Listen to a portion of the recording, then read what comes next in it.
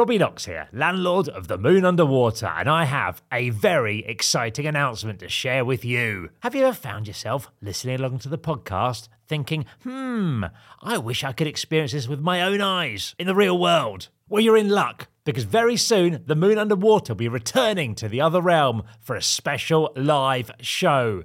As it's such a special occasion, we thought we'd invite an equally special guest along. Joining us on the night to create their dream pub is the Edinburgh Comedy Award-winning comedian Ahir Shah. It's taking place on Sunday the 7th of April at Moth Club in London. Tickets are on general sale now. Search Moon Under Pod on socials, head to our page and click the link in the bio to get your tickets. We look forward to seeing you there. Say hello to a new era of mental health care. Cerebral is here to help you achieve your mental wellness goals with professional therapy and medication management support. 100% online.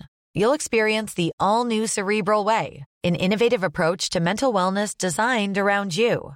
You'll get a personalized treatment plan from a therapist, prescriber, or both in a safe and judgment-free space.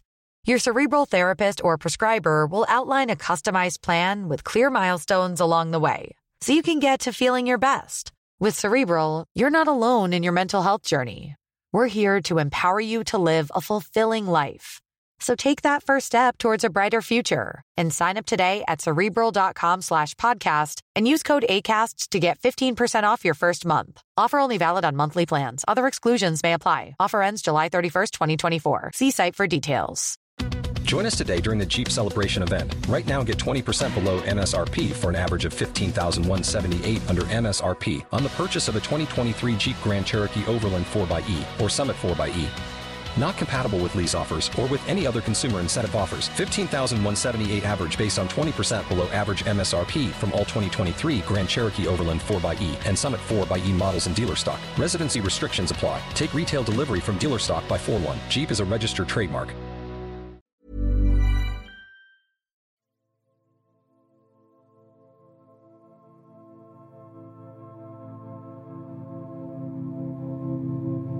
Onward, onward and over, through and beyond. Follow the threads of chimney smoke and unroll the camber of street. Footfall in the mind, pathway to the past, and then it horizons itself anew. The moon underwater.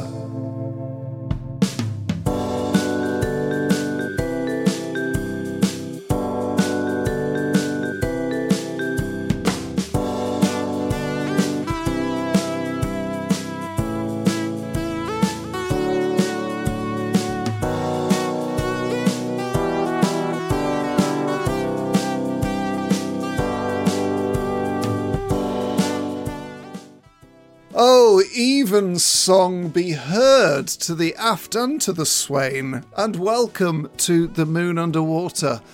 Here we are, sat in its oaky gleam tonight, a lot of oak knocking around the Moon Underwater, and I, John Robbins, am the landlord of this sacred pub, in which we invite guests to come and furnish their own minds, or their own pubs, or their own pubs in their own minds, basically create their dream pub.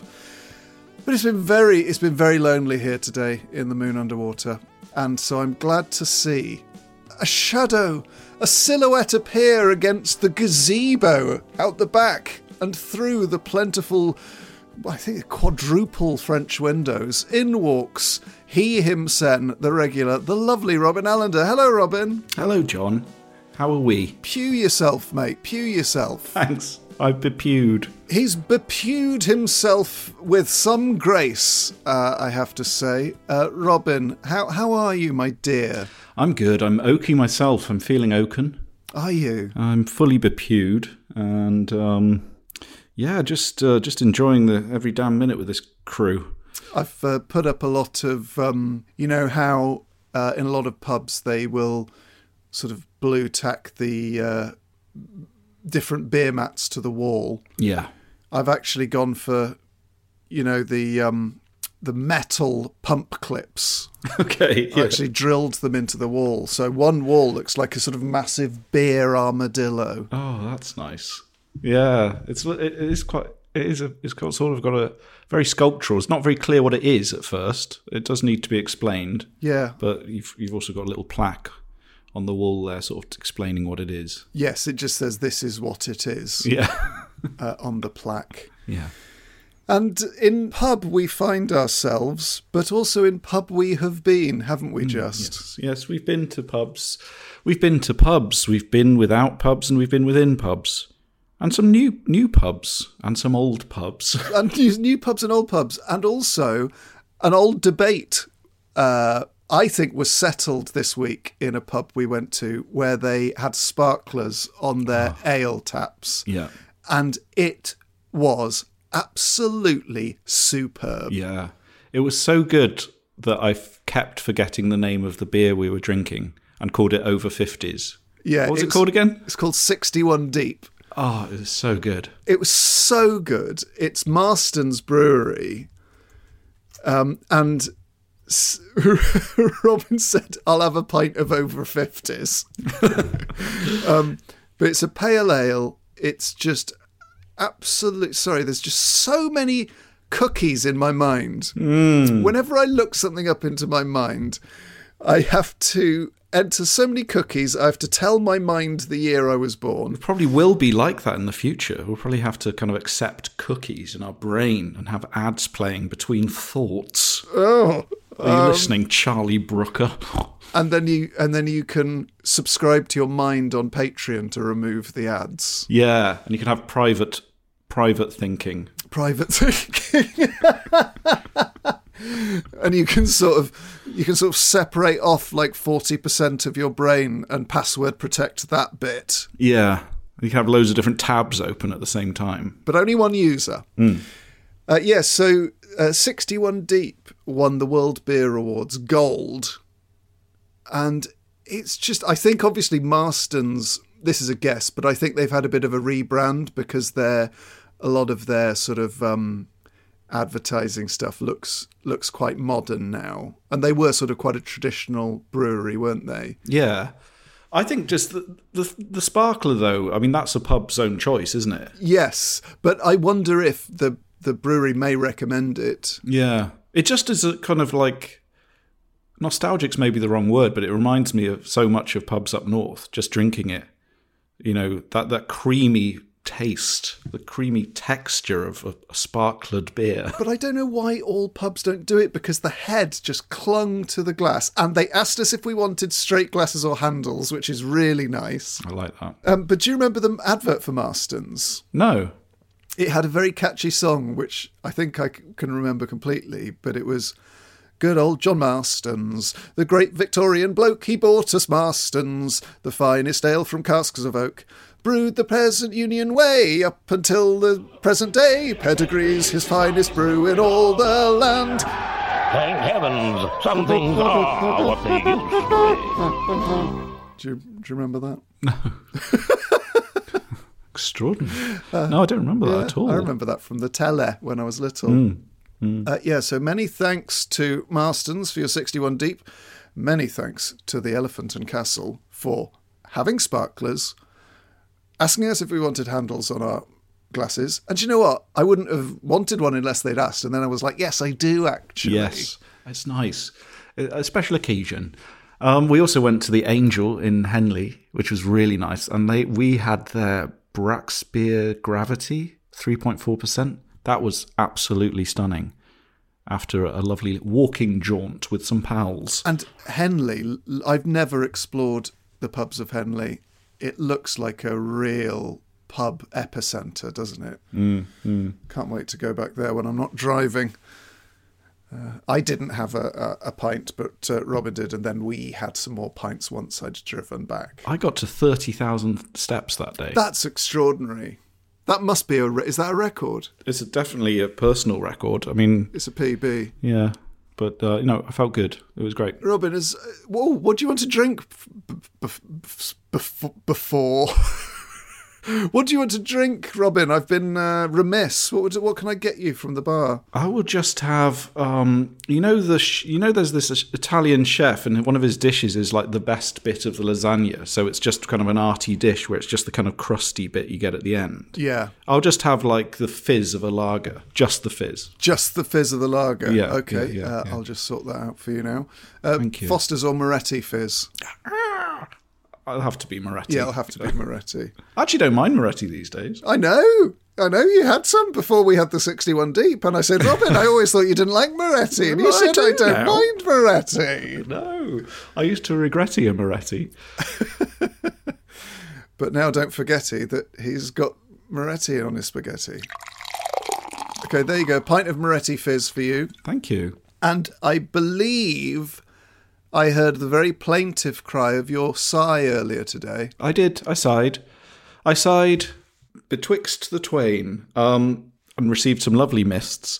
The first mist I'm going to read out is a nice message I got on Instagram. You ever hear of Instagram? Yeah, just a bit. This is from Siobhan Meehan, and she says to Robin Allender and Johnny JR, I wanted to make you aware of my local pub from home in a little village called Hospital in County Limerick, Ireland. Mrs. Carmody is still serving pints at 92 years of age. Oh, here. She's some woman, and her pub is often what I think of when I picture my own moon underwater. She only has one tap, Guinness. Yes. She's called Peg, and she's 92 years old. And maybe we'll post a picture on the social medias, but that is fantastic. Oh my God, just one tap. That's great, though. That's all you need. That is all you need. That is all you need. So thanks for that lovely mist. Had another couple of mists in here. This one's from Alison, and this is to do with Stella Gibbons, who we mentioned on the Laura Thompson episode. Really enjoyed the pod with Laura Thompson. Quick message on Stella Gibbons. I went through a massive Gibbons jag a few years ago, and I loved Westwood in particular. It's set in wartime Hampstead and its environs, so you'll want to head to the Heath for a long walk, book in pocket, and stop off at the Spaniards Inn, where you can imagine Keats a-scribbling in an oaky nook. Though please go midweek to avoid the obnoxious North-West London types and their noisy offspring who descend at the weekend for £20 plates of chish and fips. And if you're getting into Gibbons, then what about Barbara Pym? Some of the funniest and most beautifully observed novels I've read, a few set in Oxford too, where I now live. Larkin loved her. Thanks for all the great content. I had lots of people recommending Barbara Pym. I think if you listen to the Backlisted podcast, Andy Miller is a big fan of Barbara Pym, so I definitely want to read some of her. And just one more mist here. This is from Eleanor. And this is a really lovely one. Oh, sorry to interrupt, Robin, but if we do get into Barbara Pym, it'll be Pym's o'clock. Yeah. It'll be Pym o'clock. Pym o'clock, yeah. Yeah. That'd be a good thing to have in the kitchen, like a fridge magnet. And everyone would say, you spelled Pym's wrong. And he's like, no, I haven't. Go away. Get out of my kitchen. Yes. And finally, we've got a cracking mist in here from Eleanor. The subject is The Crown Passada Revealeth Herself to Me. Oh, lovely. Which is great. Anyone who's listened to the show will know we're a big fan of this pub in Newcastle upon Tyne. Rejoice, the Crown Passada has reopened. In fact, I'm sitting in there right now. Oh. So this is a mist that has been... What's the verb for a mist? Boiled. Boiled mist. So this is a mist that's been boiled actually in the pub. I live in South London, but come up to Newcastle once a month and have time for brief, sneaky pub trips before I get the late train home. I've been desperate to come here and I'm so delighted that it has reopened.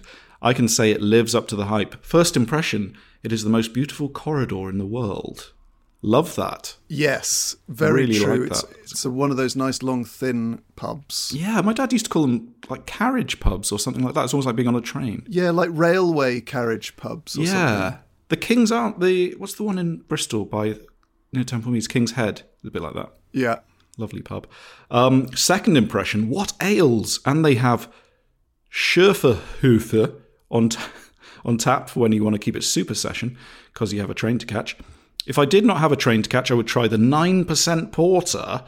I must return and try everything. Maybe I will simply not return to London. Impossible. I would miss the Blythe Hill Tavern and Skians too much. Oh, great. God, I've been to Skians for ages. I heard the barman tell his colleague a story about a man called Wino John who has been barred twice, but is being allowed in for one these days as an act of post-lockdown kindness. Is this you on a particularly non-session night, John? She asks. Anyway, thank you for the glorious recommendation. It's also a lovely place for a solo pint, and I can't wait to come back next month. I would also recommend the Town Mouse as another great Newcastle pub for those who love the great ales of the North East. Yours in mist and sessions, Eleanor. Oh, thanks, Eleanor. That's such a nice message to have from our dear friend, the Crown Posada, and to know that it's back full throttle. It just is it's such a warm feeling to know that a pub is back, because it had closed down, and you know, you worry that everything's changing and going wrong, and then sometimes things just go right a bit. Yeah. But it's so nice going out in Newcastle, isn't it? Because one of those beautiful cities, I think we might have said this before, where it's kind of multi-levelled, isn't it? Yeah, like Edinburgh. Yeah, it's great. It's so nice. Brilliant pubs there. Superb. If you want to send us some mist, boil it in your own pub, then do send it to john@moonunderpod.com. And you can also go to moonunderpod.com to find out how to support us through the medium of Patreon, which does play a big part in the upkeep of this pub. And those in the top tier, the TTs, the Tango Tangos, get their names read out in the Patron's Poem once monthly. But I'm going to actually give these metal pump clips on the wall a bit of a shine, Robin, because I'd like to get them gleaming for our guest this week. And I'm pretty sure they're on their way, so let's get to it. Bit of elbow grease, I'll have a swift half, and then hopefully she will be at our door.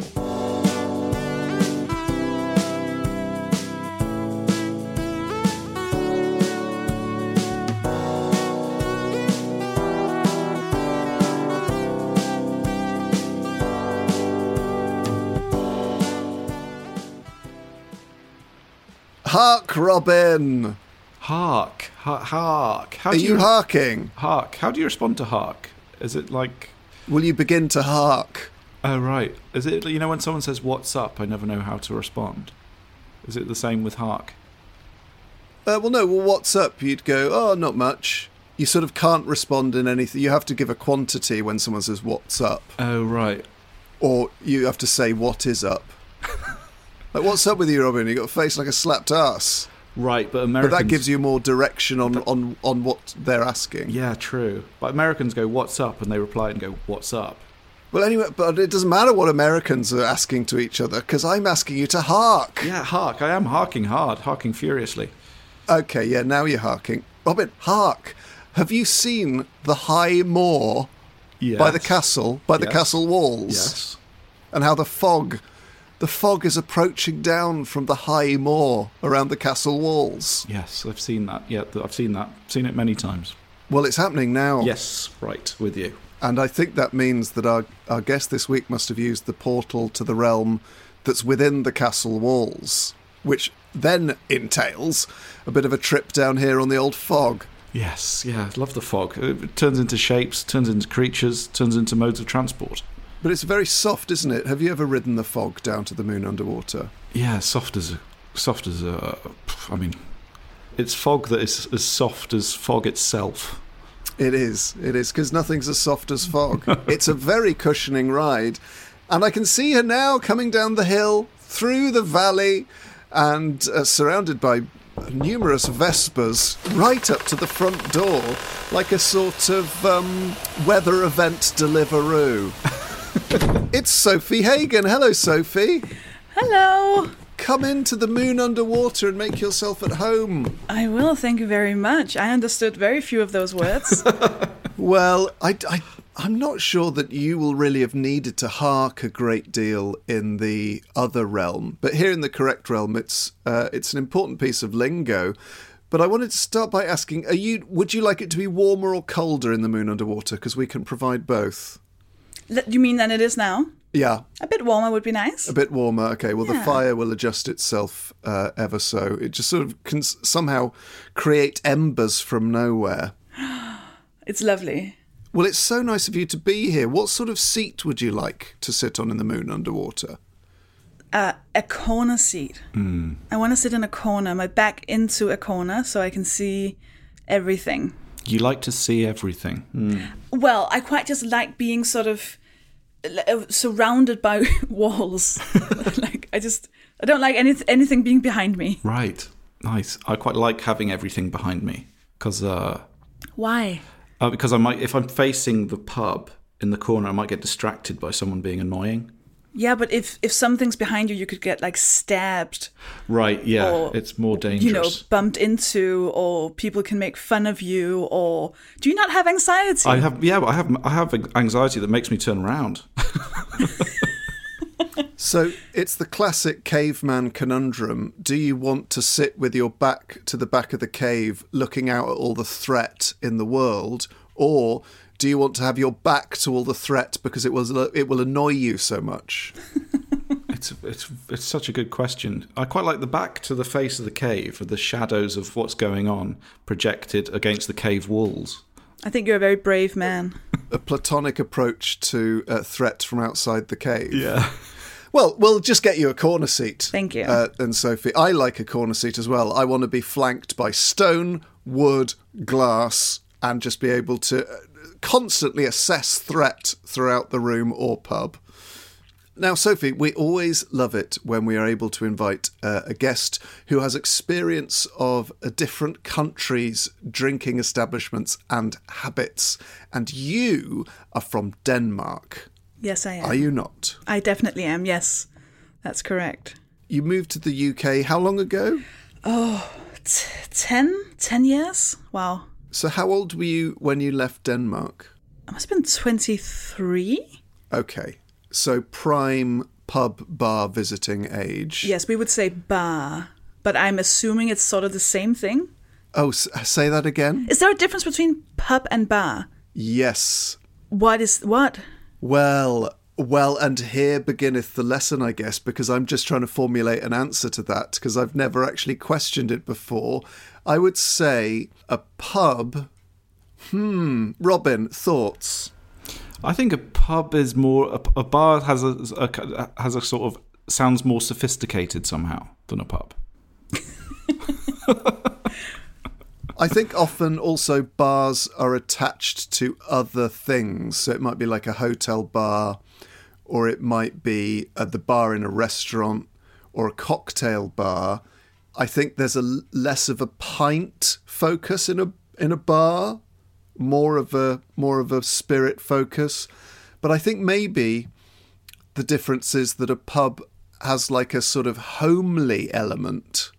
It's more like being in someone's house. It's a public house. It's a house you can enter, whereas a bar is more like just somewhere for serving drinks. There could be a dress code in a bar, but there wouldn't be a dress code in a pub. That's a good definition. Yes. Yeah? That's a good definition. Okay, because I'm trying to think about the bars that I know in Denmark. We would only ever call them bars. But I'm trying to figure out if some of them would be, if they were here, they'd be called a pub, or if they would then be called a bar. Well, describe the bar, and we will tell you whether it's a pub or a bar. Okay, so my favorite one is one called Borgeren, which means the citizen. But citizen sounds fancier than borgeren. Like, borgeren is sort of a slang word for the citizen. And it's sort of smelly and sort of it's small.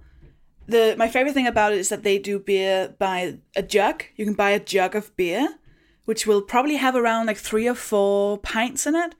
So you get a jug for the whole table and you drink from the jug, and then you take turns to get a new jug. There's a pool table in the back. And This is sounding publy to me, I must say. I think so, and they don't do food. So with that one, I would pretty much say, I would think that would be a pub. And which city is that in? The city? That's Copenhagen. Ah, okay, great. Yeah, and it's across from another, I would say, pub called Borgerly, which is similar to something about this, because the street is called Borgergade, which is Citizen Street. So the other pub right across the street, which is open 1 or 2 hours later. So you start at Borgeren because it's nicer, and then you end up at Borgerly, where you're just like drunk and gross till, I don't even remember, 4 or 5 a.m. Well, it's interesting because I think probably 20 years ago, the difference between a pub and a bar may have been its opening hours, because a pub would close at 11 and bars, if they were in hotels or in city centres, might be open a bit later because they could sort of be more of a like dancing affair in a bar. But It should be such a simple question to answer. And Sophie, you've hit upon one of the great mysteries of drinking in the UK. What is the difference between a pub and a bar? So would you say that the bar in Cheers was a bar or a pub? I think I would call that a pub. It's a bit too big, right? I think if it was transplanted into England, you probably would call it a pub. But then I think I have a silly feeling in my head that pubs are square and bars are long. Yeah, I thought something like that. What Yeah. about, have you ever been to the Phoenix Arts Club? In Exeter? No. No. Oh, Oh, in London? Yeah, in London by Tottenham Court Road, underneath the Phoenix Theatre.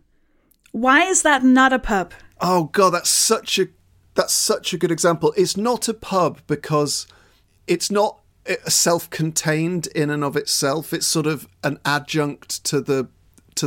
It's definitely a bar, but it feels just like a pub when you're in it.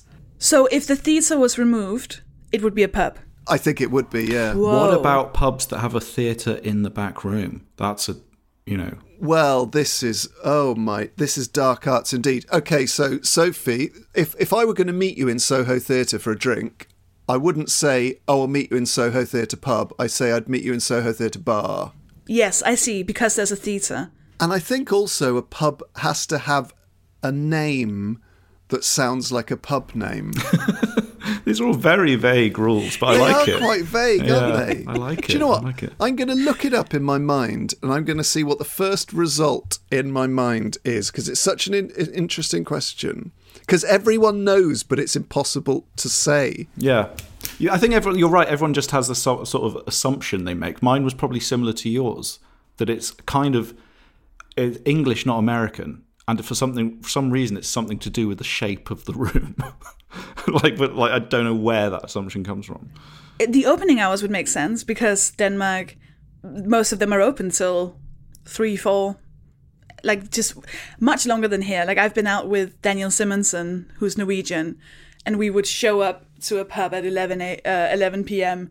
or midnight and be like, the party's just started and everyone's going home. And we just be like, wait, what? This is not normal.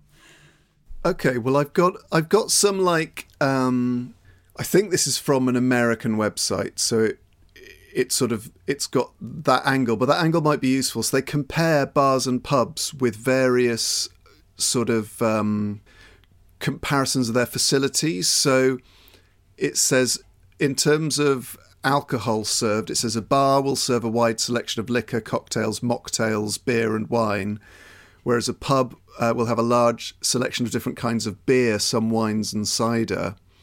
They say that the owner of a bar is called a bar manager, but the owner or manager of a pub is a publican or a landlord. That's an interesting difference. That makes sense. I would never go into a pub and order a cocktail. No. And I would go into Phoenix Arts Club and order a cocktail, I think. Yeah. Ambience, they say that a bar is busy, often having loud music and dance floors, serving little or no food. Common activity is bar hopping, which is moving from another bar to another. He's made a rod for his own back there, because busyness is, by its very nature, not static. You know what I mean? Yeah. Whereas a pub, it says, a casual atmosphere for spending long periods of time with soothing, unobtrusive music. Food is also served.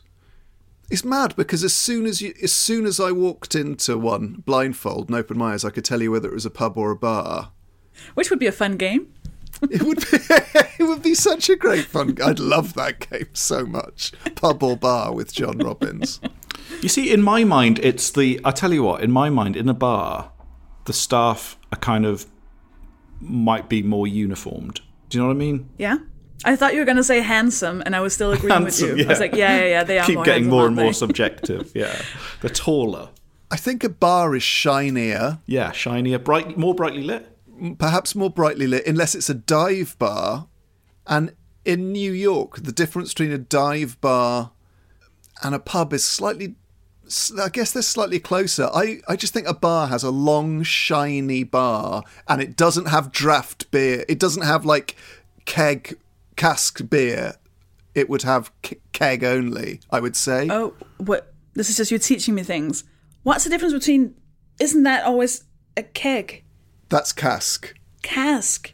Yeah, so cask is when you have to pull down the lever. Yeah. The big lever, like you're sort of changing the points on a train track.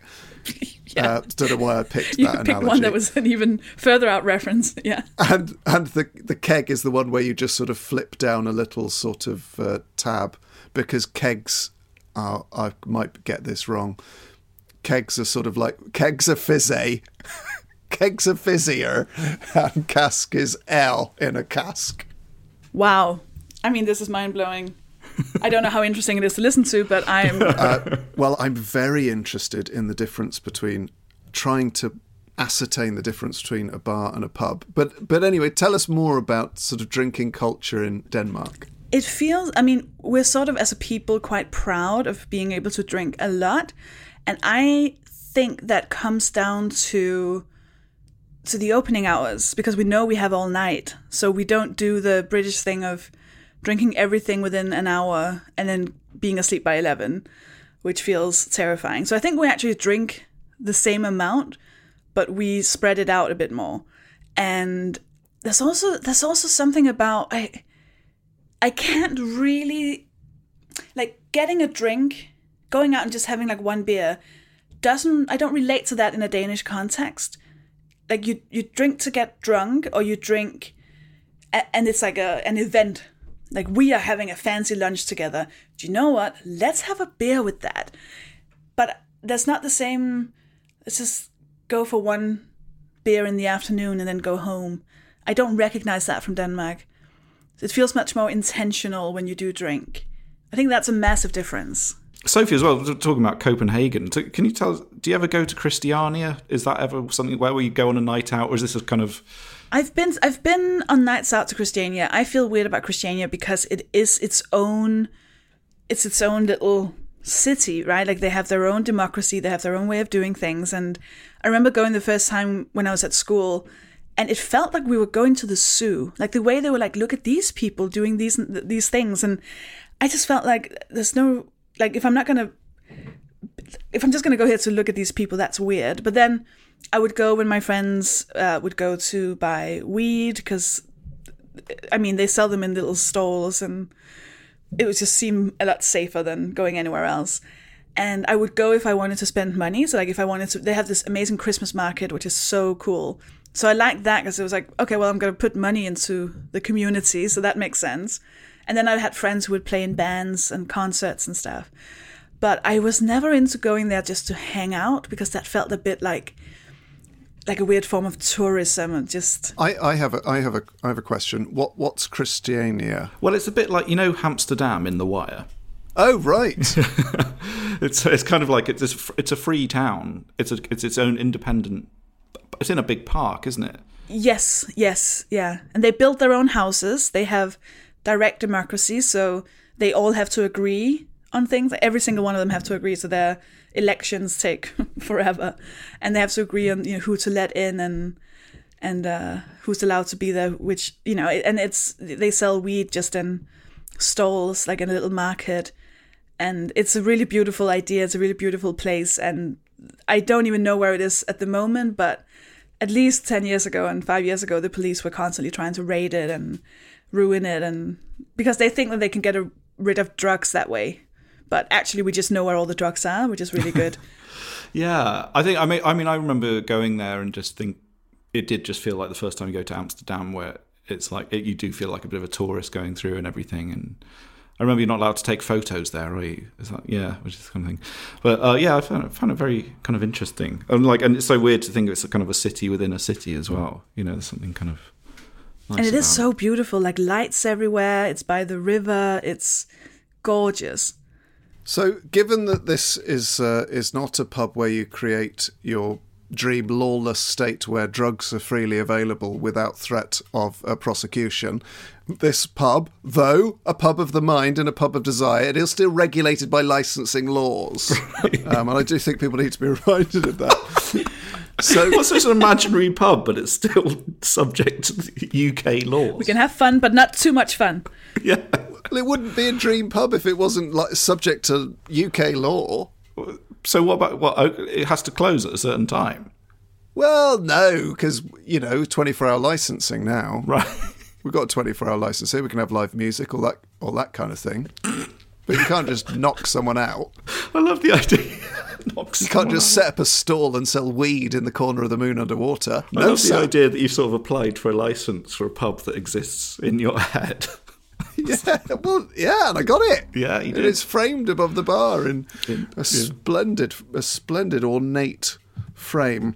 So, Sophie, given the rules and regs that we've discussed, when you walk into your dream pub, and you don't have to say whether it's a pub or a bar, because we've ascertained that that's TBC, the definition. What do you want to see? What do you want to feel? Who do you want to be there?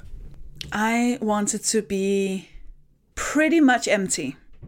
Not completely empty, because I don't want to have to say, I'm sorry, are you closed?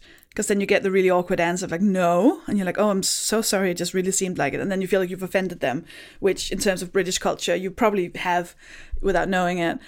So I want there to be some people, ideally people who are there alone, just sitting, having a good time, sitting by the bar, sitting by a table, chill time. I would like to see a bunch of like nooks and crannies. Like I would like to look in and say, ooh, I can sit over there in that corner behind that thing. Like where if someone else comes in, they don't immediately see me. They'd have to look for me. That would be the dream. So again, you are able to see, you've sort of quite a voyeuristic dream of the pub where you get to assess the people coming in before they get to see you. Yes. Ideally, I never see the people coming in and they never see me. Wow. A sort of a pub where you're always hidden. The Crown in Belfast takes this to extremes. I don't know if you've ever been there, Sophie, but it's actually the booths actually have doors. So you get yourself a little booth. I'm going to write that down. The Crown in Belfast. Yeah, incredible pub. Yeah, it's a bit like if you ever go to a pub where there's a sort of a little snug with a door and it's always taken and it's never free. It's like that, but they're in rows. So they're all sort of sectioned off. It's quite extraordinary. That's the dream. It's so much the dream that I didn't even dare to put that into my dream pub. Because I was like, even in my dream, it's unobtainable.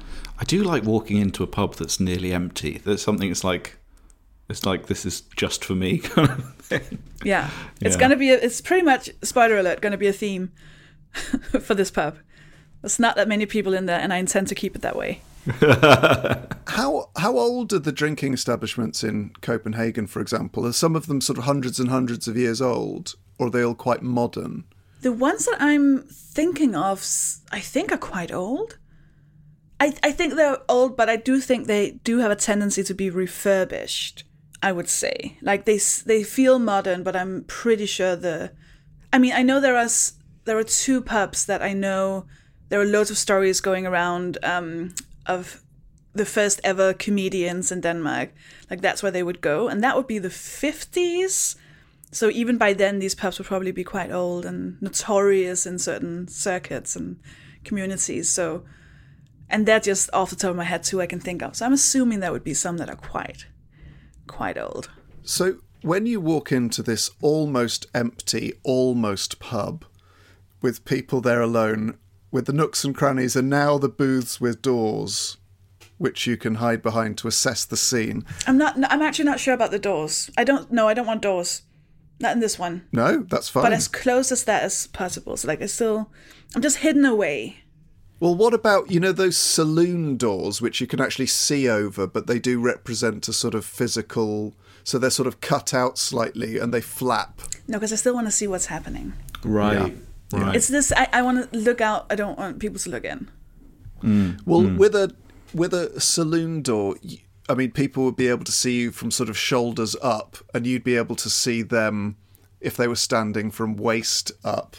It depends how much you want to assess. I want them to see my bottom, and I want to see their bottoms, John. So that's... What about... You want a kind of one-way mirror then, really, don't you? Yeah. I want to be in a police station. That's my dream. Yeah. That's my dream. My pub is inside an interrogation room. I think it's crucial that we've ascertained that you want to see everyone's bottoms, because we always forget to ask our guests, do you want to see everyone's bottoms, and do you want them to see your bottom? Yeah. And if you ask me about what I'm going to ban from the pub, it'll be trousers. So it will become relevant towards the end.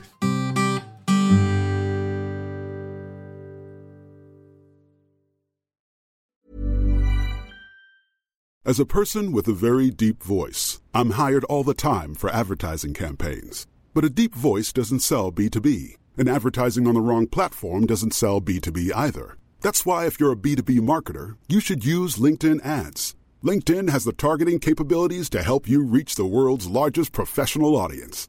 That's right, over 70 million decision makers all in one place. All the big wigs, then medium wigs, also small wigs who are on the path to becoming big wigs.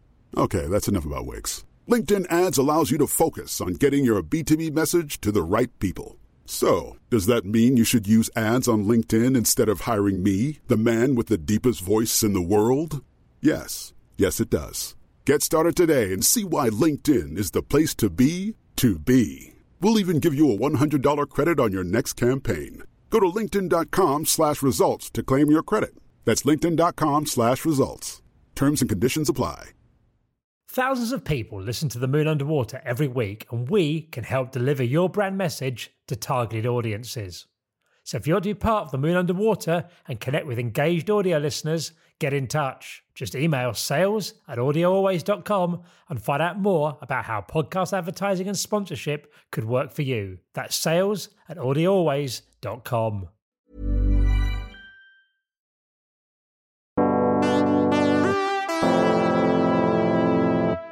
In this pub of bottoms, what 2 draft choices do you want, Sophie, at your bar? I would like Carl's Special.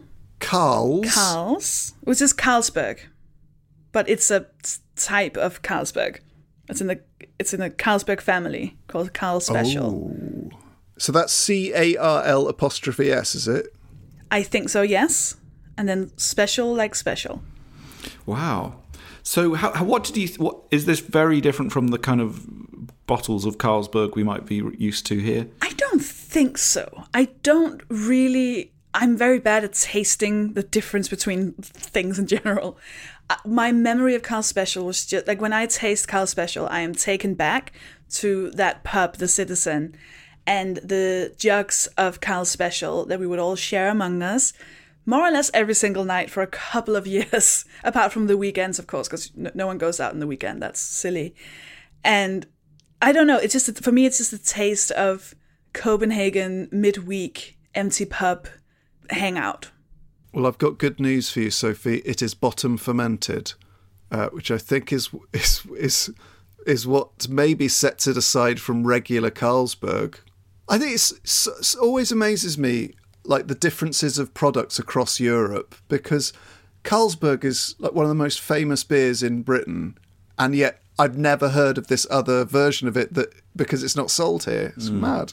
But it's it had an extraordinary kind of marketing campaign recently, because they've introduced the Carlsberg Pilsner, which is a kind of slightly stronger version, and to kind of compete with the your San Miguel's or whatnot. But like they basically did a campaign of people going on about how Carlsberg tasted horrible.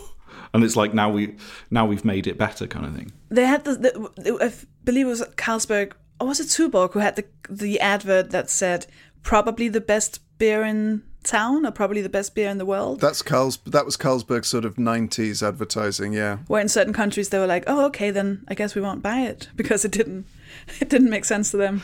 Yeah. Well, they had that with is it Mads Mikkelsen?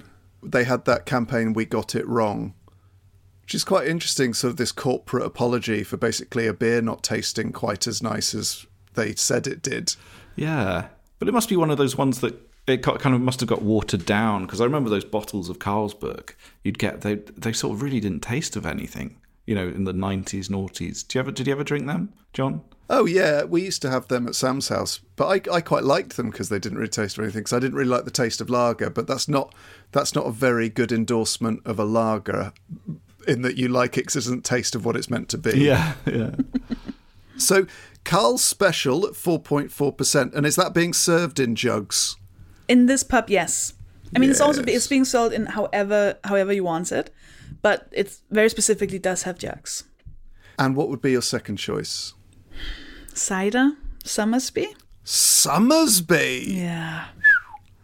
I won't be edgy. I might as well just say that right now. That's all right. Controversial, but not edgy. My My only memory of Somersby cider was leaving Latitude Festival and lots of people, because they were getting the train, hadn't taken their rider with them. And I knew this in advance, always happened. So I always drive, and then I fill up my boot with everyone's rider. You're joking. Yeah. Is you serious? The only reason you drive to Latitude is to try and Also, pick it's up... in the middle of nowhere. But I would insist on driving my car right up to the back door of the comedy tent. That is classic Robbins. That's amazing. And I must have had, 40 cans of Somersby in my car. And I'll just say this, they lasted a long time. Really? But which ones were they? Because there's different taste. Oh, just regular Somersby. It was like the year they did their big sort of launch of that cider. Oh, I didn't know there were different styles of Somersby. Pear, and there's apple something. Oh, there's also berries. That one's not good. That's too sweet. Well, I'm about to discover Somersby's ciders in my mind before I just accept the cookies of their mind and enter my date of birth into my own mind. What have we got here? Oh, I accepted them a second ago. Oh, dear. Just entering my date of birth into my mind again. No, they've asked me to enter my date of birth a third time. So I don't think their web hosting is up to much, even though it's the web that I've spun in my own mind. But which flavour of Somersby would you want on draft, Sophie? Pear. Pear. Nice. Somersby pear cider. I mean, I'm not a big cider drinker, but until someone on the show recommended Inch's cider. I think it was me. It probably was you. And it's quite hard to get hold of. I can't find it in any of my local shops. But Inch's is like drinking the meaning of cider again. It's unbelievable. It's so unbelievable. It's like what you imagined cider to drink would taste like when you were kind of growing up. And how strong would that be? Because what the ciders I've had here have been sort of, they almost taste more like beer than cider, I find. Where Somersby was just like drinking a fizzy drink, but then you knew there was alcohol in it. So it depends which way you want to go, right? Well, Inch's is 4.5, and so it's the same as Somersby, because Somersby's pear is 4.5 as well. And it's so I would imagine Somersby pear cider is at the very, very sweet end of the cider spectrum. Well, Inch's is sweet as well, but it's kind of complex as well. I'm glad you noticed the complexity. Yeah, I was drinking it going, God, this is complex. But it tastes, I mean, it sounds stupid. It does taste of apples. You can smell the apples in it. I think Somersby is also, for me, it was just a really good summer where that was all I drank. And when you just think, oh, was it the alcohol or was it the fact that I was 23 and single and and just out there, right?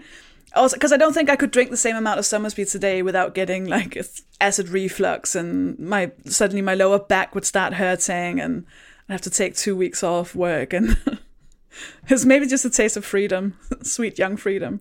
Like I remember just when the last bar/pub would close and it would be 5 a.m. and we still weren't ready to stop drinking, we'd go to to Copenhagen Harbour.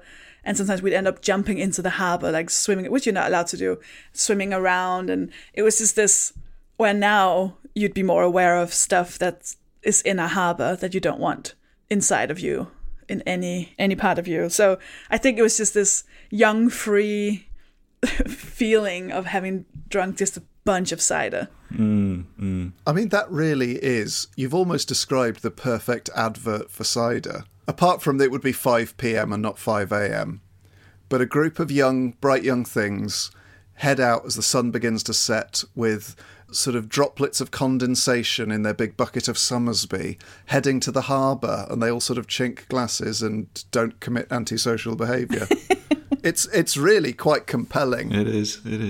It's also the way you remember the past, and you don't remember all the, the bad stuff of having to walk home all drenched and...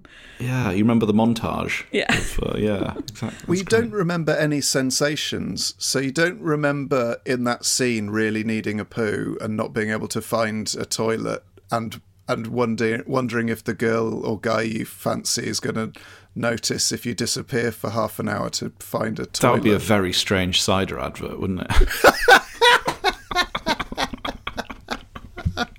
You know when you need a poo and you don't know if they love you back? Yeah. Somersby cider, pear. But all this talk of cider and youth do you remember in the noughties, it was Brothers cider was absolutely everywhere at festivals and things. Yeah, and they have toffee apple and Parma violet flavoured. Yeah. And it was so strong, but that is, for me, standing at Glastonbury, in a muddy field with trying to carry 6 cardboard, cups of Brothers cider back to people.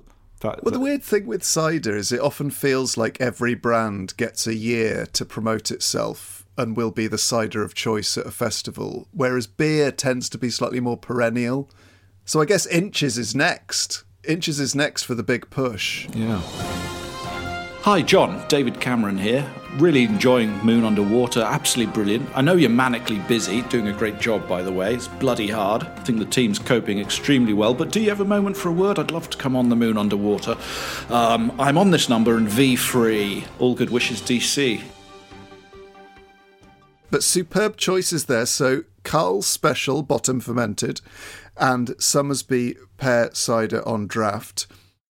But you now get 2 bottles and cans, and they can be either or both. But what would you like for your bottles and cans? So it was a struggle not to put just regular Coke into the drafts, because I do like it watered down. But so I'm going to have to just go with a regular, plain, boring can of Coke. And did you say you like it watered down? What do you mean when you say watered down? I quite like a pub Coke. Do you know what I mean? Like a pint. And it tastes a bit more like water than actual Coke. I quite like that. It's like there's a certain feeling about, when I first moved to the UK, I would spend so much time in pubs because I lived in Streatham and I didn't take the train, so I had to take the bus. So it took forever to get into town. So usually I would just hang around in town until I had a gig in the evening. So I would just be in pubs, and it would always be a bowl of chips and then this watered down Coke because, well, it was in the middle of the day and I was not drinking in the middle of the day because I did not think that was something you would do or could do.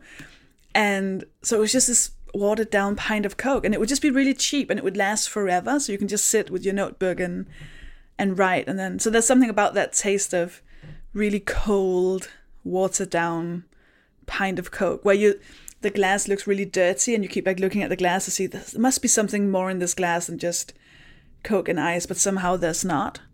Yeah.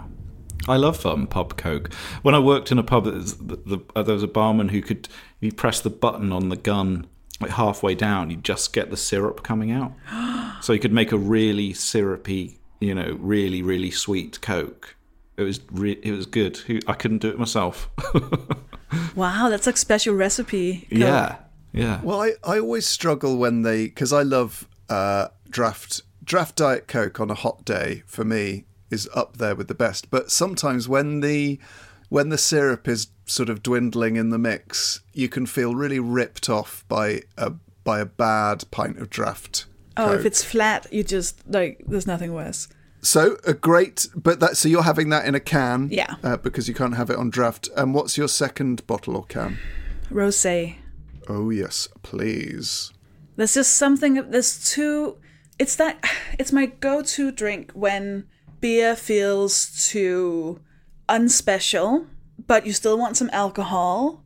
But also, I don't like wine or red wine, really. So rosé feels like that safe middle bit of just... It feels like a let's get day drunk drink. So there's 2 very different rosé worlds. There's the sweet rosé world and the sort of rosé that just, for me, tastes like very dry white wine. Which one are you talking about? I think it's very obvious that I'm going for the sweet. The sweet cheap rosé. I don't even have a brand because I don't even know what they're called.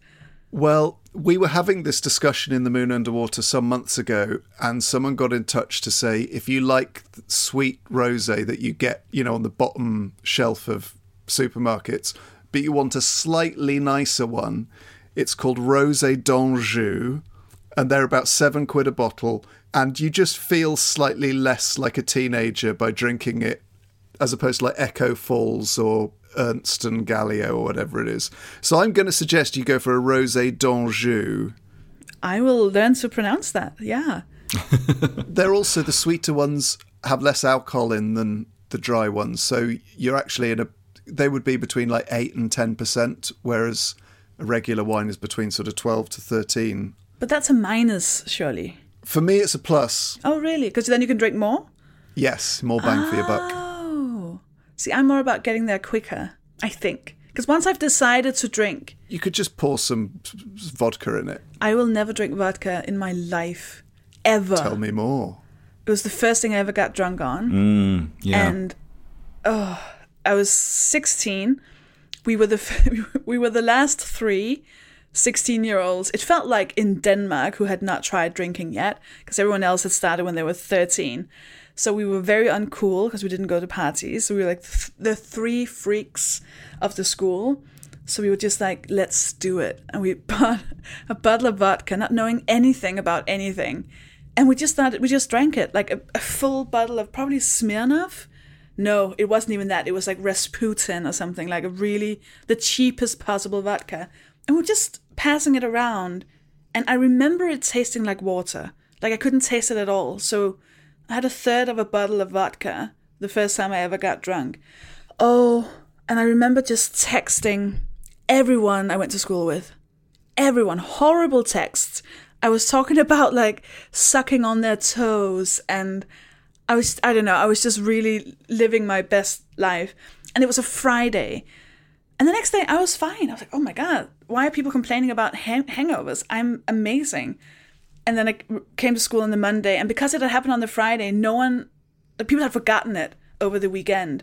And I made it all the way through the day, and right when it was about to end and we were about to go home, I could see one of the boys. I could see him, like his eyes flicker, and he was like, Sofie. And the second he said Sofie, everyone else in the class, like their eyes lit up and they all remembered at the same time. Worst day of my life. Like, did you want to suck on my toe? I was like, no.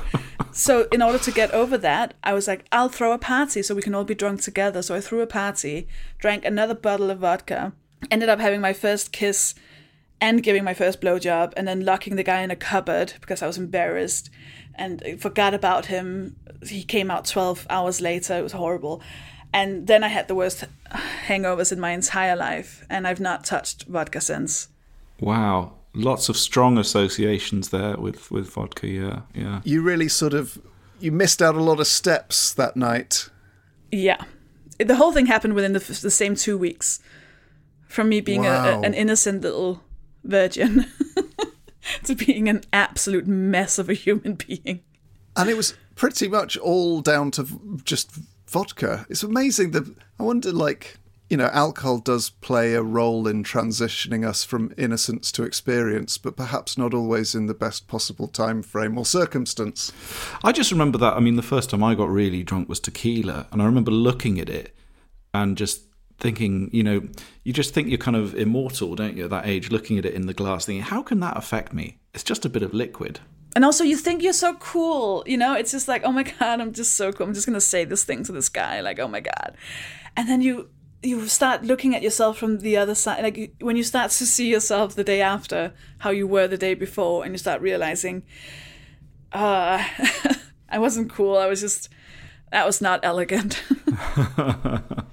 That night on tequila, Robin actually gave himself a blowjob and locked himself into a cupboard for 12 hours. Never had tequila again. No, I can't. It just reminds me of that night. As soon as I smell it, I feel like I'm going to be sick. I feel sick now. Well, it's an important physiological response to things that have poisoned us. That's how we learnt not to eat, I don't know, bad nettles, whatever it is that we learned not to eat as we were evolving. I'm not really much of a scientist, I'll be honest with you. So we have thus far in Sofie Hagen's almost empty, almost pub with nooks and crannies, and you can see everyone's bottoms. We have Carl's Special. We have Somersby Pear Cider on draft.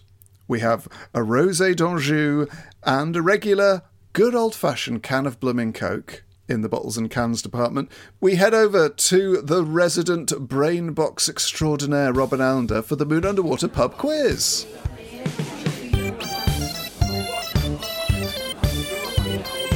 Okay, everybody, pens out, eyes down. It's time for the quiz.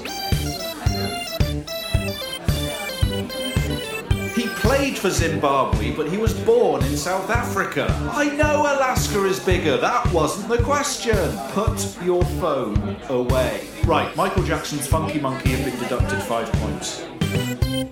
Thanks, John. And welcome to this week's Moon Underwater Pub Quiz. Sophie, pub quizzes. What are your thoughts? Are they a thing in Denmark? Daneland? Daneland? Not that I know of. Right, okay. I mean, there must be something similar, but it's not like a cultural thing that I know of. I've never been to one. I think I would like it. So have you never been to one in the UK? No. Really? Yeah, I've watched it on the television. Mm-hmm. I've not. What quizzes do you watch? Like Oh no, University I've Challenge watched. stuff? I've watched like TV shows in which the characters go to a pub quiz. I see. Right. Cool. Yeah, but yeah, that's interesting. I wonder if pub quizzes are definitely a thing in the States. I think. Yeah, because there was in the office they went to one. Yeah, but I think I'm just general with quizzes. I put too much pressure on myself, and then I forget everything I've ever been. Like the worst day of my life was when I did what's it called, pointless celebrities. Right. Oh, that was painful. That was so painful. My agent was like 5 minutes late, and when he arrived, he was like, "So when does it start?" I was like, "Oh no, I'm already out." Like, yeah. Oh wow. I was on there for 30 seconds, and then that was it. I died. Yeah. Gosh. I mean, well, so if you don't do well in this quiz, as in the office, you can try and throw something over. Throw a shoe. Is it throw a shoe over a pub that Finchy does? And that's the real quiz. I think Sophie's talking about the American office where they go to a trivia night in Oscar's the gay bar, and they turn up and they've sort of got a B team and an A team. That's so funny. And they have that sort of Slumdog Millionaire moment where Kevin and Erin just happen to know all the answers. Yeah, that's it. It's a really good episode. But the shoe over the pub did ring a bell, so I must have seen whatever it is you're talking about there. Well, that's the UK office where they have a very very competitive. This is why I'm bad at quizzes. I forget everything. I don't know what I've seen. I don't know what I'm referencing. Frey Bentos. Anyway, this week's quiz is a geography round. How are you with? No. Okay. But don't worry, this isn't a quiz for you. It's a quiz for our listeners. You know, you can see how well you've done and everything, but there's no stress. No stress here. So there's 3 questions about geography. As ever, there's no prizes except the fun of taking part. And when we get to part 2, we'll go through the answers. So question 1 is, what country has the longest coastline in the world? It's a classic of pub quiz questions. What country has the longest coastline in the world? Okay. Question 2. 2 countries in the world are double landlocked, which means that they are bordered by countries that are all themselves landlocked. Can you name either or both? So 2 countries in the world are double landlocked. Good question. And your final question, question 3. What is the only sea without any coasts? A sea without coasts? Yes. A sea without coasts. What is it? It's question 3. And there we go. Sorry, I got rather kind of soporific audiobook style there. I don't know why. I've been listening to too much Audible. Yeah, that's it. That's the quiz. Good luck. Very good quiz. Double landlocked. So what is landlocked? A landlocked country is a country that doesn't border the sea, so it's surrounded completely by. So like the question about the countries. sea, but about the land. Exactly. Yeah, I never thought of that, but that's clever of me. Yeah. That is a very good quiz. It's a very good quiz. I wish I had a map of the world in front of me right now. But superb geographical tenterhooks, double landlocked tenterhooks to leave our listeners on. And folks, we come to the end of part 1 of Sophie Hagen's Moon Underwater Dream Pub Construction. Just a reminder that if you would like extended, ad-free episodes, head over to moonunderpod.com to support us on Patreon. And to those who subscribe to the highest tier, they get their name read out in the most venerable of verses, the patron's poem. So, go charge your glasses, pop to the loo, grab a bag of crisps, and we will see you back for part 2.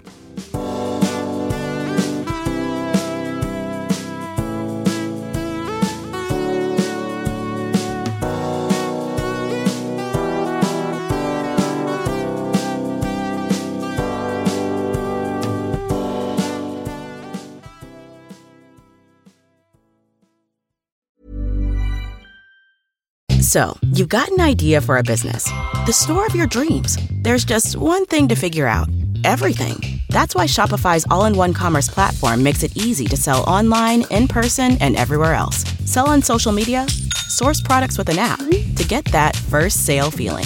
It's the only solution that gives you everything you need to sell everywhere you want. So when you're ready to bring your idea to life, power it up with Shopify. Sign up for a $1 per month trial period at shopify.com/listen. Thousands of people listen to The Moon Underwater every week, and we can help deliver your brand message to targeted audiences. So if you want to be part of The Moon Underwater and connect with engaged audio listeners, get in touch. Just email sales@audioalways.com and find out more about how podcast advertising and sponsorship could work for you. That's sales@audioalways.com.